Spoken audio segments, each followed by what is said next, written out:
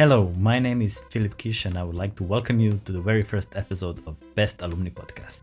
Do you remember the passion and spirit we had when we were students? Wanting to change the world and believing that everything is possible? While our student days are gone, does the passion and spirit disappear?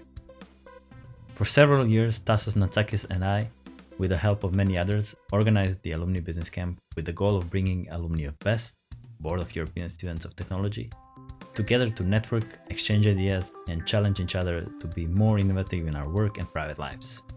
In other words, to show that this passion and spirit we had as students in BEST is still alive. From the feedback we received and the question, when is the next event gonna be, we constantly get, we knew the people really liked the event. Yet, we managed to reach only a small fraction of the community that counts more than 10,000 alumni. And this is what this podcast is trying to address. To engage and motivate alumni community, but with the hope it will reach a much wider audience. We will interview alumni that have interesting projects, startups, research, or stories to share. I'm very excited to start this new project and I hope you'll enjoy what we have prepared for you. Any feedback or suggestions are more than welcome, especially if you have a story to share. You can write to us at cast@alumnibusinesscamp.net. Once again, that's cast@alumnibusinesscamp.net. And now it's time to introduce you to our first guest. He was active in BEST from 2002 to 2006 and probably best known as the coordinator of Educational Committee, EDUCO, in the 17th International Board. After BEST, he moved to Tallinn and worked for 7 years with marketing and digital strategies. At the same time, he was constantly close to startup communities, participating in several ABCs and winning too many hackathons.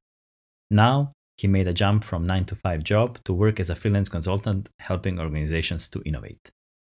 Welcome, Joao Rei, to the very first episode of Best Alumni Podcast. Yeah, very very happy to be the first guest on your new show. To start with, can you tell us a bit more on how your professional career started?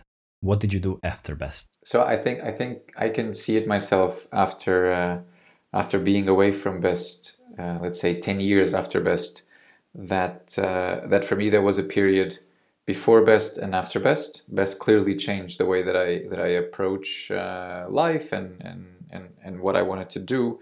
And what happened after BEST is that towards the end of my involvement with BEST, I decided to move away from Portugal and come to a different country. And I came to Estonia 12 years ago. It's going to be 13 years this year. And that decision really changed the path that my life was taking. Before BEST, I was studying environmental engineering. I think BEST was definitely a contributing factor to the fact that my studies didn't progress in the sort of linear way that studies usually go. But cannot be environmental engineer and travel as much as we did in BEST. Yes, exactly. Or have Shell and P&G as sponsors. But yes. But anyway, so I think after BEST, what happened was that my girlfriend was involved in BEST, and I met her through BEST. She was studying in Japan, and when she came back to Europe, we kind of had to make a decision on where to settle, because we tried the long distance thing for a while, but it was a bit tricky. And then I knew that I wanted to leave Portugal. I knew that I wanted to go somewhere else. And at the time, it was either going to be Estonia for obvious reasons, because she was here, or we would go somewhere else together. And when I moved to Estonia, I actually thought that it would be for a short period of time. I thought I'm going to be here for 3 years, because I came here to do my studies. So I enrolled in the university again from the beginning. I did my bachelor's on international business administration, which was one of the few things that they had in English at the time. And I thought, okay, I'm going to do it for 3 years and then go somewhere else. After the first semester here, I decided to start working. This was in 2006, 2007. I decided to start working, and I was seeing, what could I start working on in Estonia. The startup boom wasn't here yet. You didn't really hear too many people talking about startups at the time. But effectively, what happened was that I joined a startup. Nowadays, we would call it a startup. So one guy had an idea and a company that he had started in Finland, and he needed help structuring the business, making the business grow, and so I took on the position of kind of operations manager of the company. So hiring, and I used a lot of this know-how that I gained through Best to grow that business, and I did that for I think 3 years, and then came the decision time, because then it was like, my 3 years in Estonia are up. I finished my studies. What do I do next?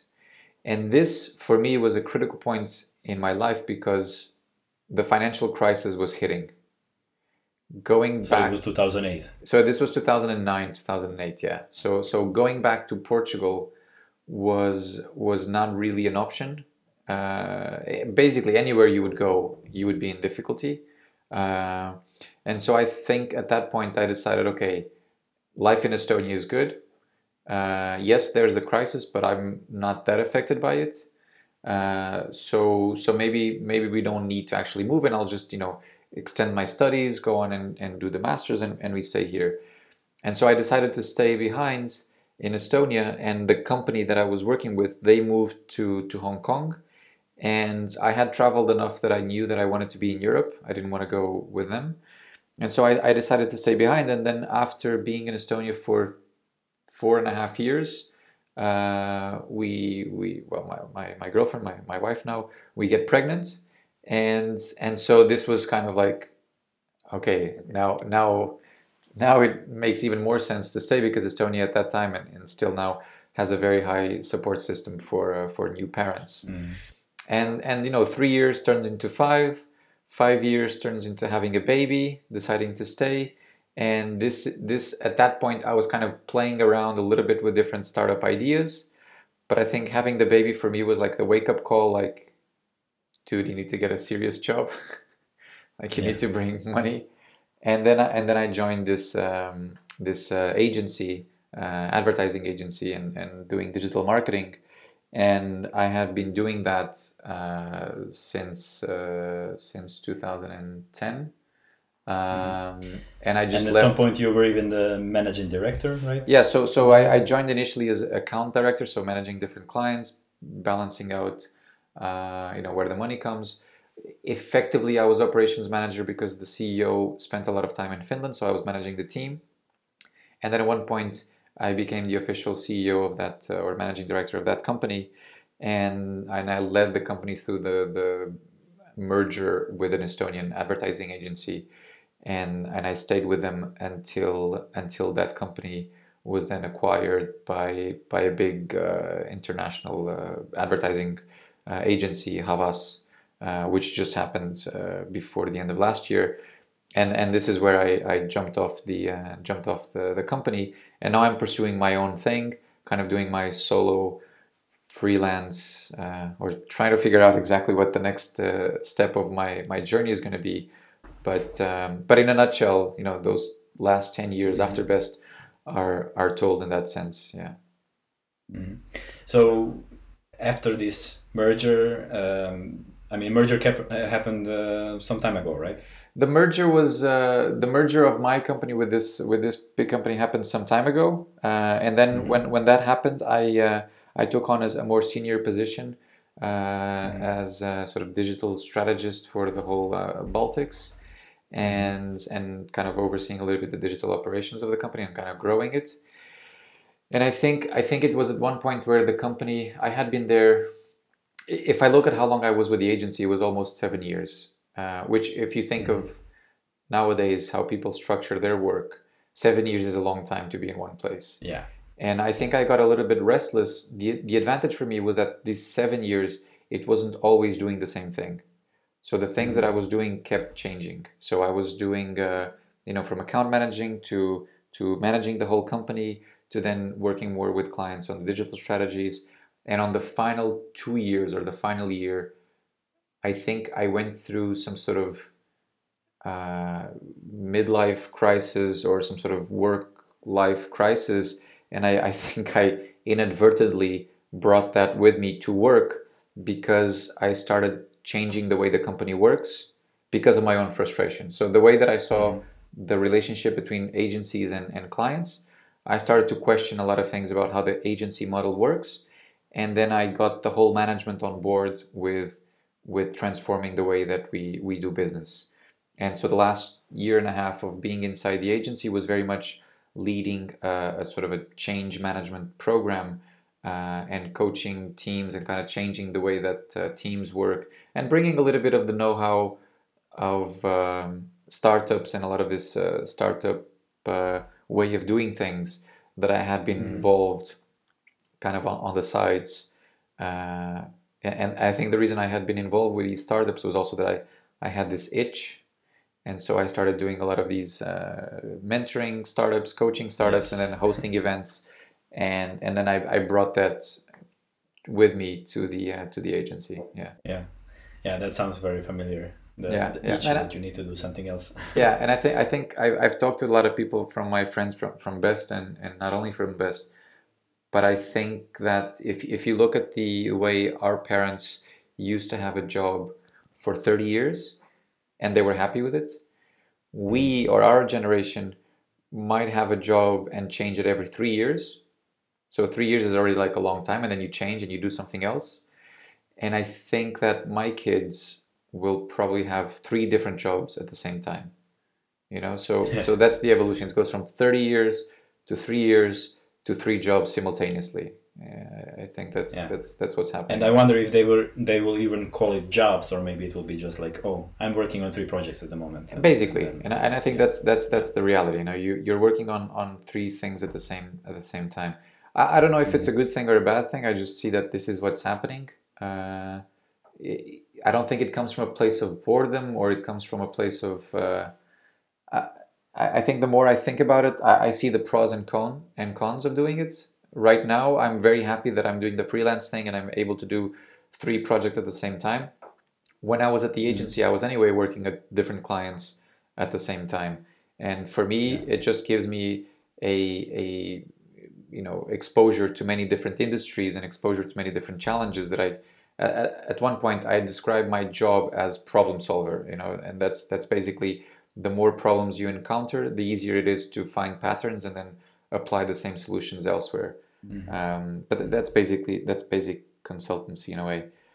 Yeah. But also what it doesn't give you, I think, is the opportunity to spend enough time with someone that you actually form this A-team type of feel, that you know each other so well that the fact that you've been working for 10 years, you are able to know someone and what they're able and not able to do in a completely different way, rather than being the, changing jobs every 2 years.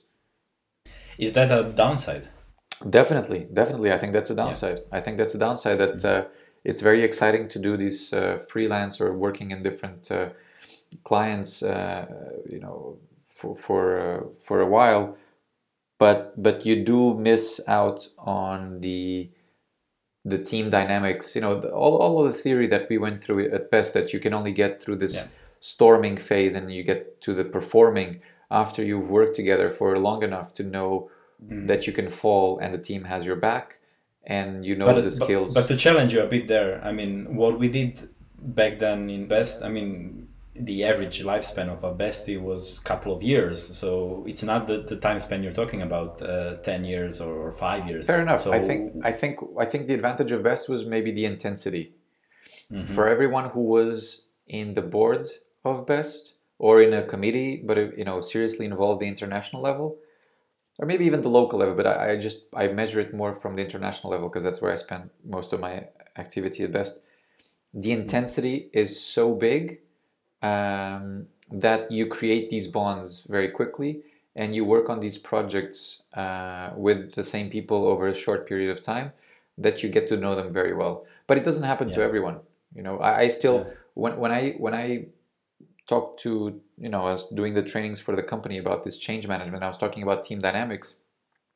Honestly, I think, I was very lucky with the board that I had and the teams that I've had since. I might have had 2 times in my life that I think I was in these high-performing teams, that went through all the stages and managed to go to the performing. And Best was definitely one of those.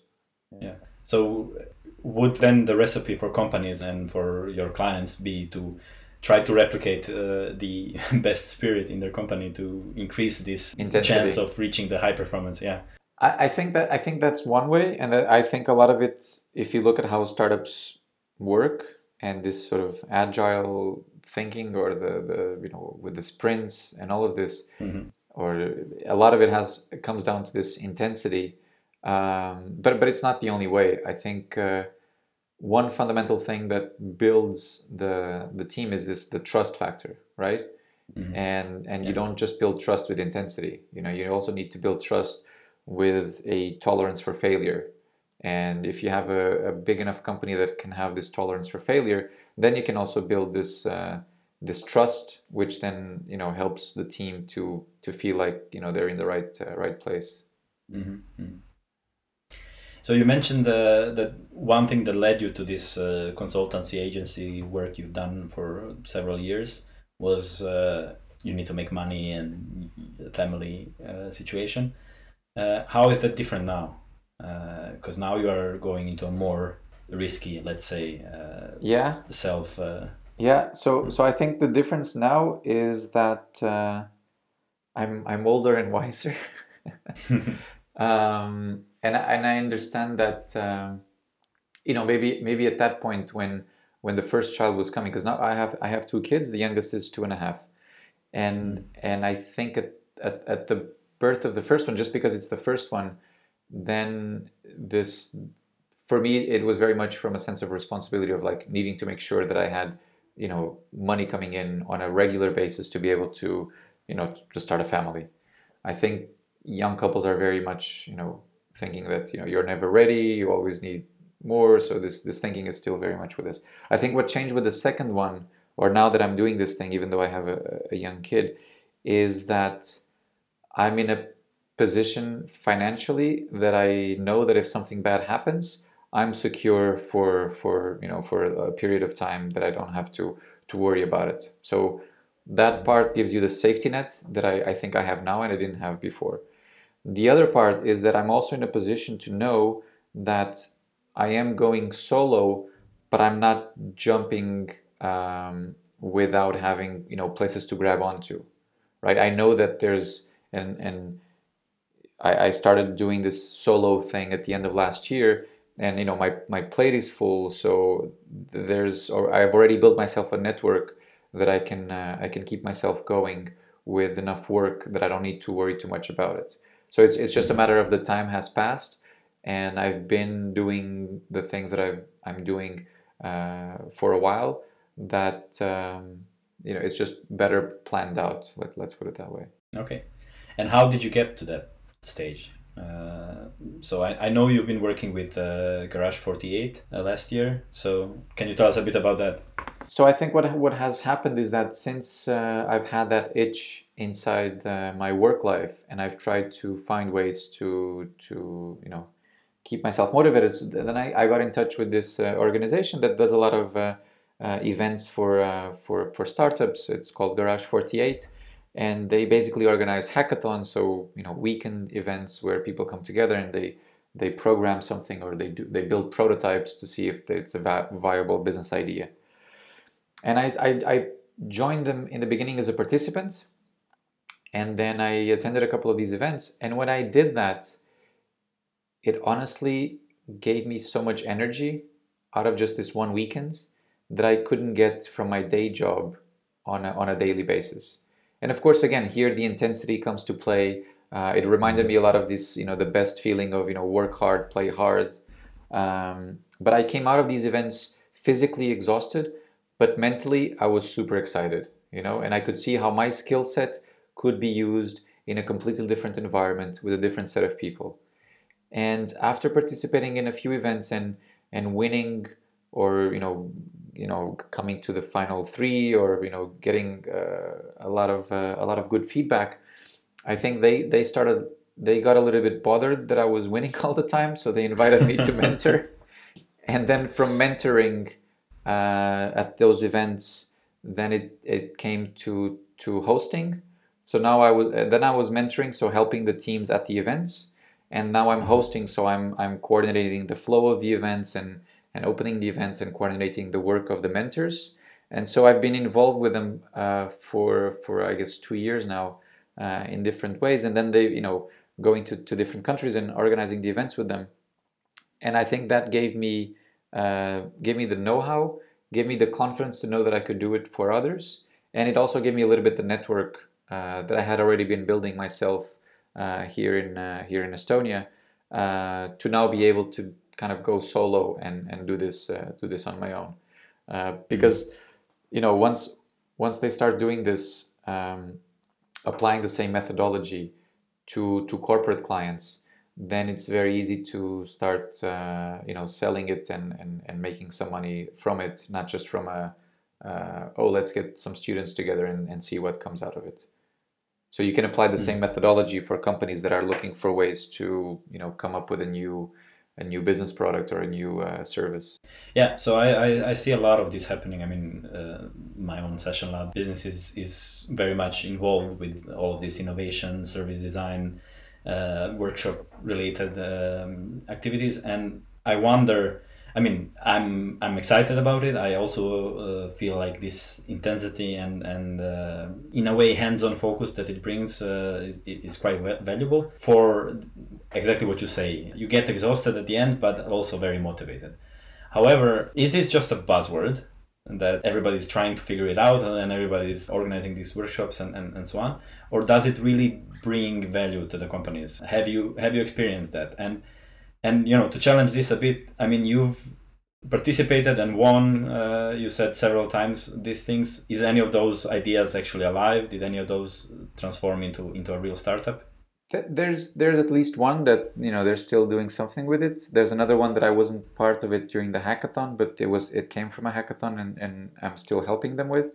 So a couple of them, they actually go places. Again, startup failure rates are 90%, right? So it's yeah. I mean, Garage 48 in that sense has quite a good track record, because there have been success cases of companies that went through the hackathon format. Maybe they came not just once, but they came to several different hackathons, and they improved and they tweaked the format, and they got better. And there was one acquisition, a big acquisition by Facebook of a company that came through a couple of our hackathons in Belarus, called Masquerade. The one that did the face filters, and now you can see them on Messenger. So they have some success cases from that, but the majority of ideas, they never continue beyond the weekend. That's the reality. That's on the default hackathon method. There needs to be either a strong follow-up, or the members need to commit their time to actually do something with it. So what happens after the hackathon is really much up to the teams, but then we also try to direct them to either accelerator programs or incubations. So if you look at it from the other side, from the corporate side, which I also find very interesting, then I do think that there's a little bit of a hype around some of these methods or how innovation happens, but I would not blame the methods themselves. I think a lot of it has to do with the corporate culture. So if you go to a company that expects people to work 40 hours a week, and on top of the 40 hours a week, or 35, depending on which country you're from, on top of that, to come up with innovative ideas that are going to grow the business, but you as an employee don't get a lot of reward for it, then that's doomed for failure, right? If you as a corporate want to have these events, and a lot of funny ideas happen, and maybe some business potential ideas happen, but there's no internal follow-up, then again the same thing is going to fail. I've been a part of corporate innovation schemes where there was almost no tolerance for failure. So basically, you give a team an assignment to come up with new ideas. They come up with a couple of new good ideas, but then they're expected to produce results within 6 months, like tangible business results, not just validating the idea, but tangible business results. And they give no like there's no room for, okay, but if we find out in 2 weeks that the idea fails, let's just kill it, you know? And that's never the mindset. There needs to be a tolerance for failure and very quickly killing ideas that don't make it.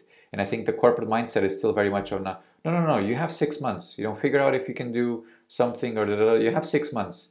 And this mentality, old-fashioned way of very, very old-fashioned. Not the way that, you know, a startup would tweak, learn, modify it, you know, change it, drop it if needed, and completely pivot or abandon the idea and let's say, you know what, it didn't work. Let's just go somewhere else. So is the 90% failure rate in corporate bigger? I think it depends a lot on the corporate. So I can give you two examples. There was one hackathon that we did for a company where you could almost see that the only point of doing the hackathon was as a way to keep employees motivated.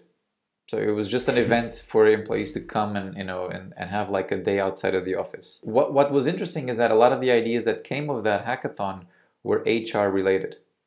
This is not an HR company. I'm not going to say who it is. It's not an HR company. But a lot of the ideas that came out of it were connected with HR. So it was about employees not being too happy with the way things were you know, working. And a lot of the ideas had nothing to do about the core business. It was about vacation planning, scheduling, conflict management, you know, employee retention, a lot of it. So that was interesting to see that a company that was using the hackathon in the completely wrong format, because it was just to, you know, keep employees happy. The other flip side is another hackathon that we did, and we did that for a big corporate client, a telco. And they have an internal program to support the ideas that come out of it, where management commits not only resources in terms of finances, but also in terms of time that the employees can allocate to work on these projects. And they've had successes with several ideas that were started within the company and now have, in one way or another, generated revenue for this telco. So that's a different approach. That's a different approach, and I think that has a higher success rate than normal. So this goes back to your point about, is this a hype? Are companies using this as a hype? Absolutely, I think they are. I think a lot of companies are using this as a hype, but in reality, the situation is that the marketplace has changed. Not only from an employee retention point of view, but from the threats that companies are facing, because the market is changing quite fast. I mean, I don't have to tell you this, but, you know, the pace of change has accelerated because of, you know, technology, connectivity, all of these things. So a company that was using the same business model 30 years ago, that not might work in the next 5 years. And I don't know where I was reading this, but, you know, someone living in the, you know, 2 centuries ago, the way they lived and the way their parents lived was pretty similar, or the way their grandparents lived was pretty similar. Yeah. We look at our generations, the way we live and the way our parents lived is vastly different. So the pace of change is just accelerating, and that means that for companies, they need to find ways to adapt. And I honestly think that going forward, the companies that will survive, or the businesses that will survive, have two things in common. They are fast to adapt, and they are very customer focused. So they know exactly, you know, who they're talking to, and they provide value to those customers. And if you combine those two things, there's a lot of things you can learn from startups, because from day one they need to focus on their customers, and they need to change very quickly. So if anybody here listening to this podcast is in a position to maybe organize such an event, what would you advise how to approach it so that it's the success, not the failure example? I think that it needs to start a little bit before organizing the event. I think it needs to start from understanding what is the problem that you're solving, or, you know, where do you see the threat coming that this might be a solution for it. A hackathon can't be seen as a magic pill, and it can't be seen in a sort of standalone scenario. It needs to have like a preparation phase, like, why are we even doing this? And it needs to have a strong follow-up. And I think, you know, the culture of the company has to support it. I'll give you an example. There was a company that we were doing a hackathon, and I think one of their ideas was an idea bank. Okay, so a website where people could submit ideas, and then other people could upvote the ideas, and something would happen. And I'm like, you know what? That's great. You're not the first ones to have an idea bank, but what's going to happen is that if people start upvoting and submitting ideas, and within a year nothing happens with those ideas, then it becomes an idea cemetery. It's not an idea bank. It's an idea cemetery. Because that just creates the complete opposite effect, which is that people are submitting ideas and they see that nothing happens. So if you do a hackathon and nothing happens with the outcomes of those ideas, then people are going to feel even worse than if they hadn't submitted anything. Then the whole thing backfires and there's no point at all in doing it. Then just keep doing your business and you're good for the next 5 years. Fine. There's plenty of money to be made in the next 5 years by following the same business model you're following. So if you want to use a hackathon, do it, but make sure that you know why you're doing it and what's the long-term strategic purpose of the company and what you expect to do as a follow-up to the hackathon. Those are the ground bases. On the event itself, I think there's plenty of things you can do to make it stand out and to have a higher success rate. The people here at Garage 48 and what I'm doing with another company called Elevate that does it for corporates. We've been doing this enough times that we've kind of honed in on the method, but a lot of it has to do with the way that teams are structured. So teams need to have cross-functional skill sets. You cannot have a team just of developers and you cannot have a team just of designers. So cross-functional teams. Second, we always come in with our own network of mentors that have seen how to do it and how to focus very clearly on the outcome of the 48 hours so that you can spend time in a very efficient manner. If you're doing a 48-hour hackathon and there's no progress happening with your project in 1 hour, or someone is stuck doing a task for 1 hour, you need to move on. You need to either find a solution or a hack or bypass it, because 1 hour is super valuable. And what we bring with our mentors is a lot of these techniques to kind of find shortcuts or get you closer to the MVP that can be tested. What else? Yeah, I mean, other than that, make sure everyone is freshened up and has enough to drink and the minimum amount of sleep needed during the 48 hours. And we put a lot of focus on the validation, so that if there's something being built, it needs to be tested. So validation even within the 48 hours. And at the end of the 48 hours, we don't want to see a PowerPoint. So we want to see a prototype. At the end of 48 hours, we want to see something that moves, whether it's hardware or it's something clickable, but no PowerPoints. So we don't allow PowerPoints at the events. That's cool. So what are some of the next projects for you coming up? So the next upcoming things that we're doing is we're doing a hackathon in Riga next week on smart mobility.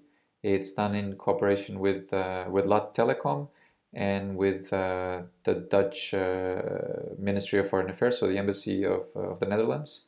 And it happens in Riga next week.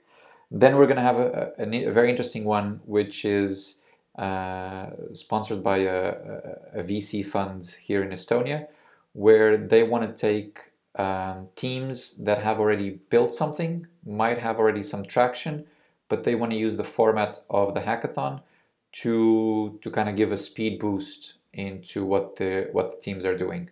So teams that already have something that just about starting, like what you're doing with your company, right? So that would be a good example of someone who already has something figured out, already has traction, but maybe they want to use the weekends to maybe connect with some other developers or some other designers, bring them on board, brainstorm new paths, and kind of work together for a while. And if they manage to do something, then the VC fund will take them on boards for I think it's a month last time it was in San Francisco, and this time it's going to be in Singapore. So to open up new markets for them, and maybe looking into investment opportunities. So that's a slightly different format than usual, because this is for already made teams. But that sounds really interesting. And you are right. We are often stuck in our day-to-day activities and urgent issues, which I guess is often the case with startups that have limited resources. Yeah, I was kind of coaching one startup here that was in a similar situation. So they had a lot of operational duties that they had to keep up with, and just trying to get the product out.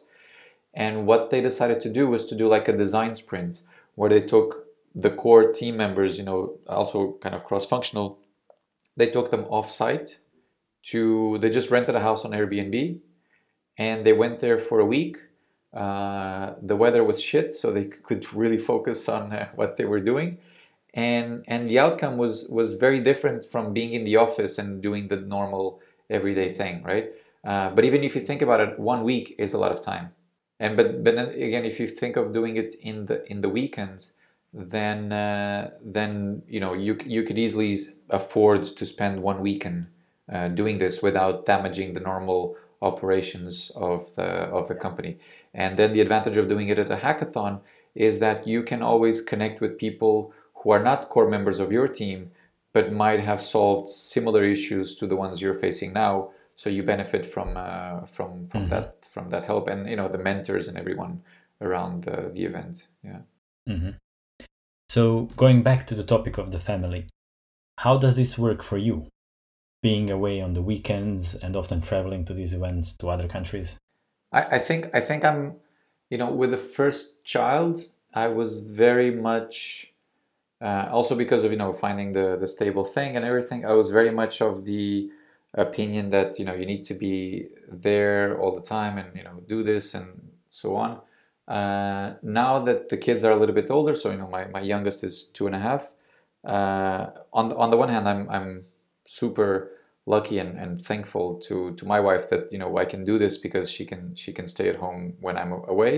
But the interesting thing is that while I was still at the agency, so I still had the stable job, she was coming out of her maternity leave, and she was the one who joined the startup. So she joined the startup, before I did. So she saw what it means to work on that side, and she was also traveling. And when she had to travel, I also stayed.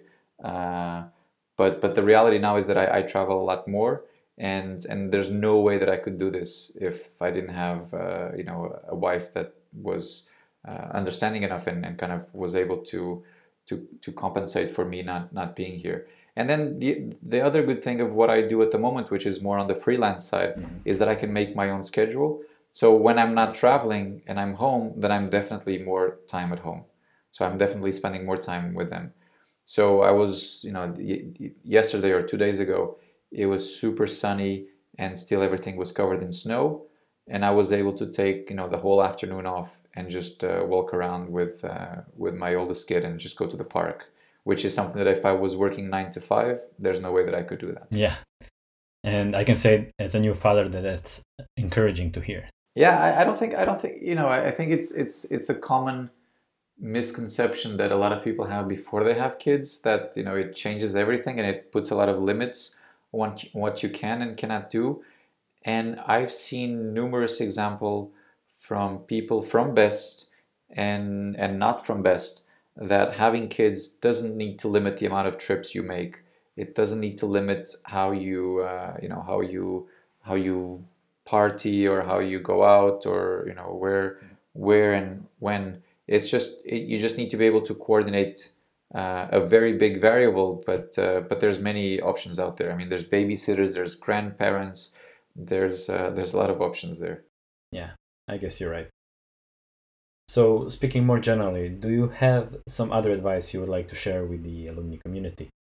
Or maybe you have some requests, for example, mentors for your projects. I remember that whenever we did the ABC event in Berlin, I can't remember if it was the first or the second one.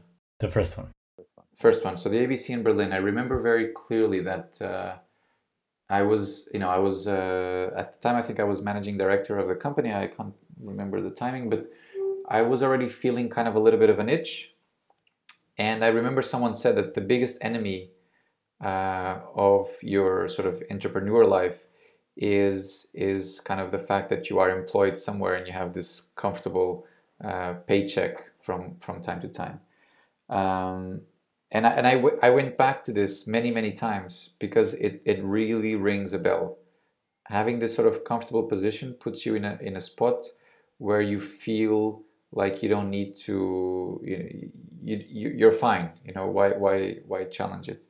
And for me, what finally made me do the jump was on the one hand, I was secure enough that I could do the jump safely, but also the fact that I didn't want to be too much in this comfort zone, you know. And when I was finally decided that okay, the agency life was good, but I need to find somewhere else, I had several different job offers, but those meant full-time job offers. And I didn't want to move from a full-time thing to another full-time thing without at least first exploring this path that I'm exploring at the moment. And I asked myself a lot of questions during this time, and a couple of these job interviews that I had were very much similar to a therapy session, because people were asking me things like, tell us about what you've done so far. So tell us about your path, and then they started asking, no, but don't tell us what positions or which clients you worked for. Tell us about the impact that you created. Like, talk about your sort of work life in terms of impact. How has the world changed because of what you've done? And this sounds very millennial. I know it kind of, but going forwards, I think I'm gonna try to be a little bit more conscious about these things, and like what's the impact that I want to have, and where is that going to come from? And once I started saying that, I realized that it wasn't going to be at the agency. It wasn't going to be there that I was going to have the impact, or at least I didn't see it directly. Besides the fact that I was making a couple of companies more rich, so now I see a little bit more of a direct impact. And if you talk about impact, then Best clearly at the time that we were there had a lot of impact, and that made me feel very aligned with how I wanted to do things. So my wife now says that what I do is basically what I was doing at Best, just that I get paid for it, which I'm totally fine with, and I'm very fine with that analogy. So going to these ABCs was very helpful, because even though back then I was still fully employed and doing these things, it already helped me to establish this mindset that yeah, I should start looking at things a little bit differently. And yeah, and that going through this questions in my head about what was it that I wanted to do next also helped me to understand what I don't want to do. And that was when I started saying no to a couple of these things. I remember reading I think it was in the New York Times, they were saying something about if you could pick between having a working 2 years doing something that you don't like that much, and like 60 hours or like crazy hours a week, but then you retire, you don't have to work a day in your life, or working until you can't work anymore but doing something that you love, and what would you pick? And I think my first instinct was usually to say, I'll work the 2 years and then I can retire and not do anything. But then if that's the solution, then what do? Okay, you travel a bit, you go around the world, you hang at the beach, but that gets kind of tiring after a while. So you end up doing something. And what is it that you do? And why don't you just start doing that now and find a way to get paid for it? And in my case, I think that has always been a little bit connected with either teaching or coaching or mentoring. So now I'm just doing a lot of that and getting paid for it. So I just jumped the point where I worked the 2 years and killed myself, and now I'm doing doing what I like, and getting paid for it. I remember that conversation from Berlin, and there was somebody mentioning entrepreneurship as an option, where you employ the innovation and lean approaches, but you do it inside the company. Inside the company, yeah. And that is something you did in IDEA, right? Absolutely. So this might be advice for people that do not feel like they are ready to jump the ship yet. Try to innovate inside the company. Don't change your job, but change what your job means. Absolutely. And I think, in that sense, I was also very lucky that I had been at the agency long enough, and I had the trust of the management and the owners of the company. So I went up with them and I said, listen, guys, what we're doing currently, our model going forward, doesn't make a lot of sense. So I'd like to spend some time with you and do a workshop with management to figure out how can we sort of future-proof ourselves. So we started this kind of process of, how would an agency look like if we design it from scratch, and with the goal of, like, in the future to be relevant. And we followed a little bit this Simon Sinek's approach of starting with why. So kind of starting, why do agencies exist? What is the purpose that what is the problem that we're solving? And then we went into what are the services that are going to be relevant? And finally, we went into how we're delivering those services. And this is where the how, a lot of it came from this methodology of, the agile, the lean, and the sort of cross-functional teams. And so for the last year and a half, that's what I was doing in the agency, was kind of implementing this change management, which gave me a ton of insight into this topic of change management. And I'll just give you a little bit of a hint of a funny thing that happened, which was when I presented this to the people inside the company, so to all the employees, I presented like a chart with the new setup of how the teams were going to be made. And, small details, but, that chart should have been like, a team in a round circle, right? Everyone is kind of, flat. But I still presented it in a very hierarchical type of way, very, very organizational chart type of way, right? And then I did another mistake, which was I labeled the positions of people, and I called them, communication specialist, marketing specialist, just so the people, design specialist, whatever, so people will understand that there's different specialities and everyone contributes to this cross-functional team. But people got so attached to their job titles because before they were, maybe they were a PR consultant or they were an art director, and now suddenly on the chart it looks like they're just a specialist. So for them it was like a downgrade.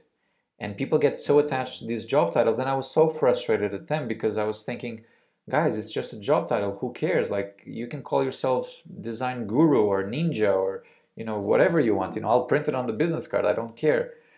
And the reality is that when I left the agency and I started doing my own thing, I was affected by it, because then suddenly I was thinking, I don't have business cards.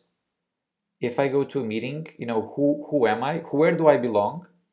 If I go to give a speech or a talk somewhere, they're going to ask me for a summary, and they need to have this guy from this company, right?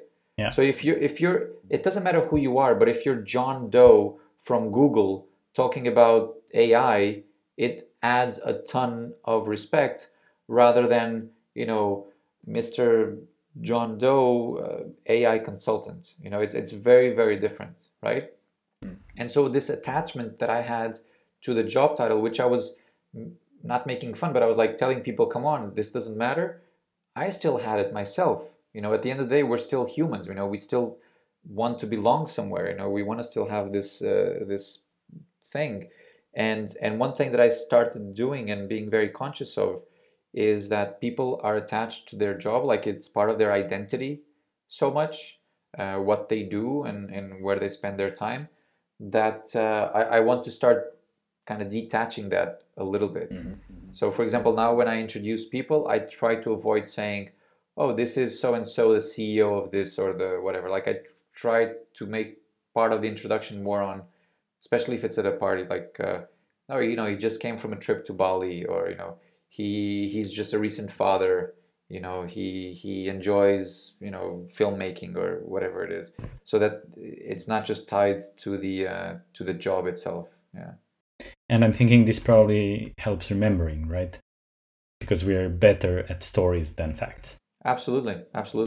So then, what would be your title now? This is very, very funny because I was talking to someone from Best who was thinking about having a call with me about maybe doing a hackathon for their company, and then they asked me, so what's your job title there? And I'm like, okay, first of all, I'm not employed by them. I do I do projects with them, so I'm not employed.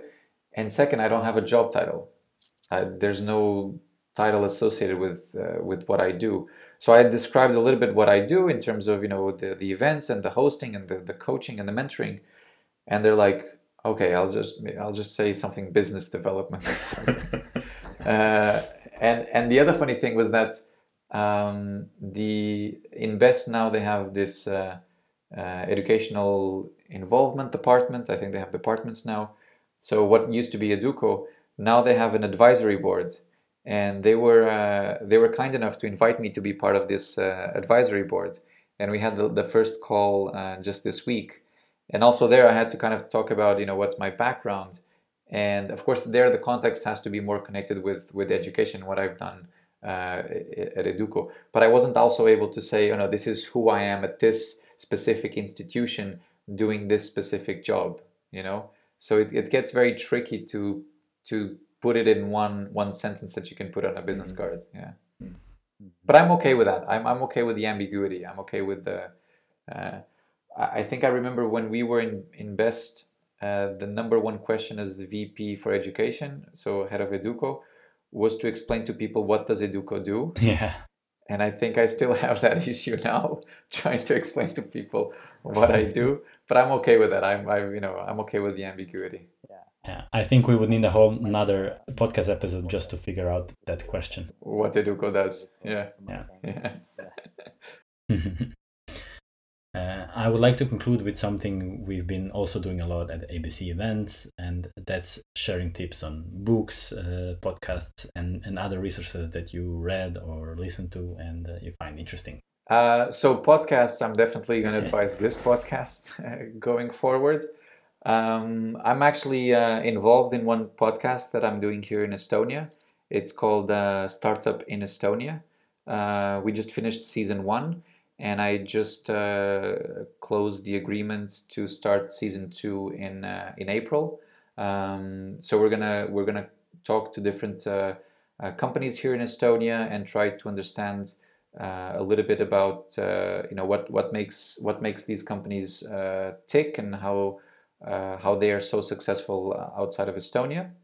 So I recommend that. In terms of resources and maybe connecting a little bit about the ask, then if anyone out there listening is interested in these themes, then definitely reach out. Find me on LinkedIn or email or private area, if that's still a thing. Yeah. These topics with you. And in terms of books, I just I spent 2 weeks in Egypt with the Garage team and basically reading a lot. There was one book that I recommend to anyone. It's called Let My People Go Surfing. It's from the founder of Patagonia, the company that does outdoor gear. And he just talks how he became an accidental businessman, but how his philosophy carried on into the way that his company is structured, and how they look at the environment and all of these things. So I really recommend that book.